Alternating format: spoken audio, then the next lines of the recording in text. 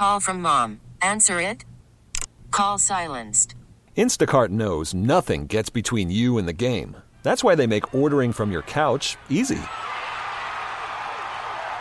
Stock up today and get all your groceries for the week delivered in as fast as 30 minutes without missing a minute of the game. You have 47 new voicemails. Download the app to get free delivery on your first 3 orders while supplies last. Minimum $10 per order. Additional terms apply. Baseball is back, and so is MLB.tv. Watch every out-of-market regular season game on your favorite streaming devices, anywhere, anytime, all season long. Follow the action live or on demand. Track 4 games at once with multi-view mode and catch up with in-game highlights. Plus, original programs, minor league broadcasts, and local pre- and post-game shows. Go to MLB.tv to start your free trial today. Blackout and other restrictions apply. Major League Baseball trademarks used with permission. And we roll along here from Fenway Park and doing a lot of good today. And joining us now to share her story and to shed some light, because we need education as well. Karen Howley, ovarian cancer out of Sudbury. Sounded like I was reading like a lineup, you know what I mean? Like you're going to be running out of a tunnel or something like that. Because you're leading the charge. And Dr. Ursula Matulonis, Director, Chief of the Division of Gynecologic Oncology at the Susan F. Smith Center for Women's Cancers. And Karen, I want to start with you. How did you find out that you had an issue?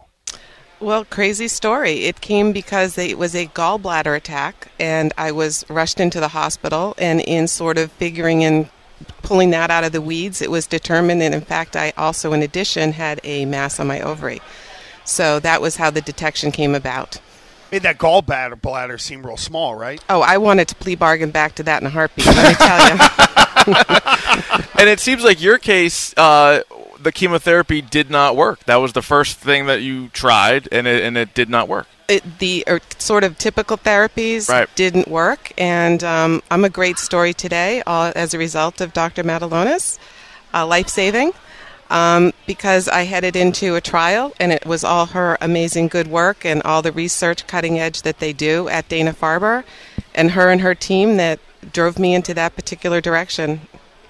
Dr. Matulonis, how often does chemotherapy not work, and you do have to go to either a clinical trial or an alternate way of treatment?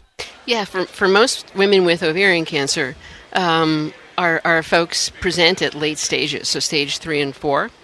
And the chemotherapy initially usually works pretty well. So women go into remission. But unfortunately, most women do come out of remission. It takes about a year on average. So we definitely are dedicated to finding new therapies that are different than just regular chemotherapy, different immunotherapies, new drugs, new combinations. That's a lot of what we do in terms of our clinical research. And Karen, it sounds like the second chemotherapy also didn't work. What's your mindset like at that point where you're trying, you feel like you're with the best hands, and you're like, nope, this also isn't working? To be honest with you, because I had such a solid team, a lot of the dialogue and the communication was sort of, okay, try this. And there was always the conversations behind it. There's more. There's other things to do. So you're always very confident in the direction your team is taking you. And as a result, you just keep fighting. And you sort of keep the cancer in their hands, and you kind of deal with all the other aspects. And I think that's what's so remarkable about Dana-Farber is you are so confident with the team and with the whole process that you just kind of stay in the whole fight side of it. Dr. Matulonis, what kind of breakthroughs have we had in terms of research, clinical trials? Karen mentioned you're on the cutting edge of that. How far has the science come? Mm-hmm.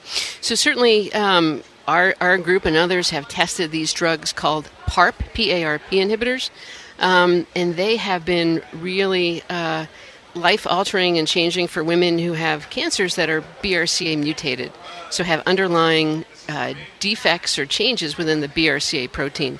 But that doesn't happen to everybody. That happens to about 20% of our patients with a certain type of ovarian cancer.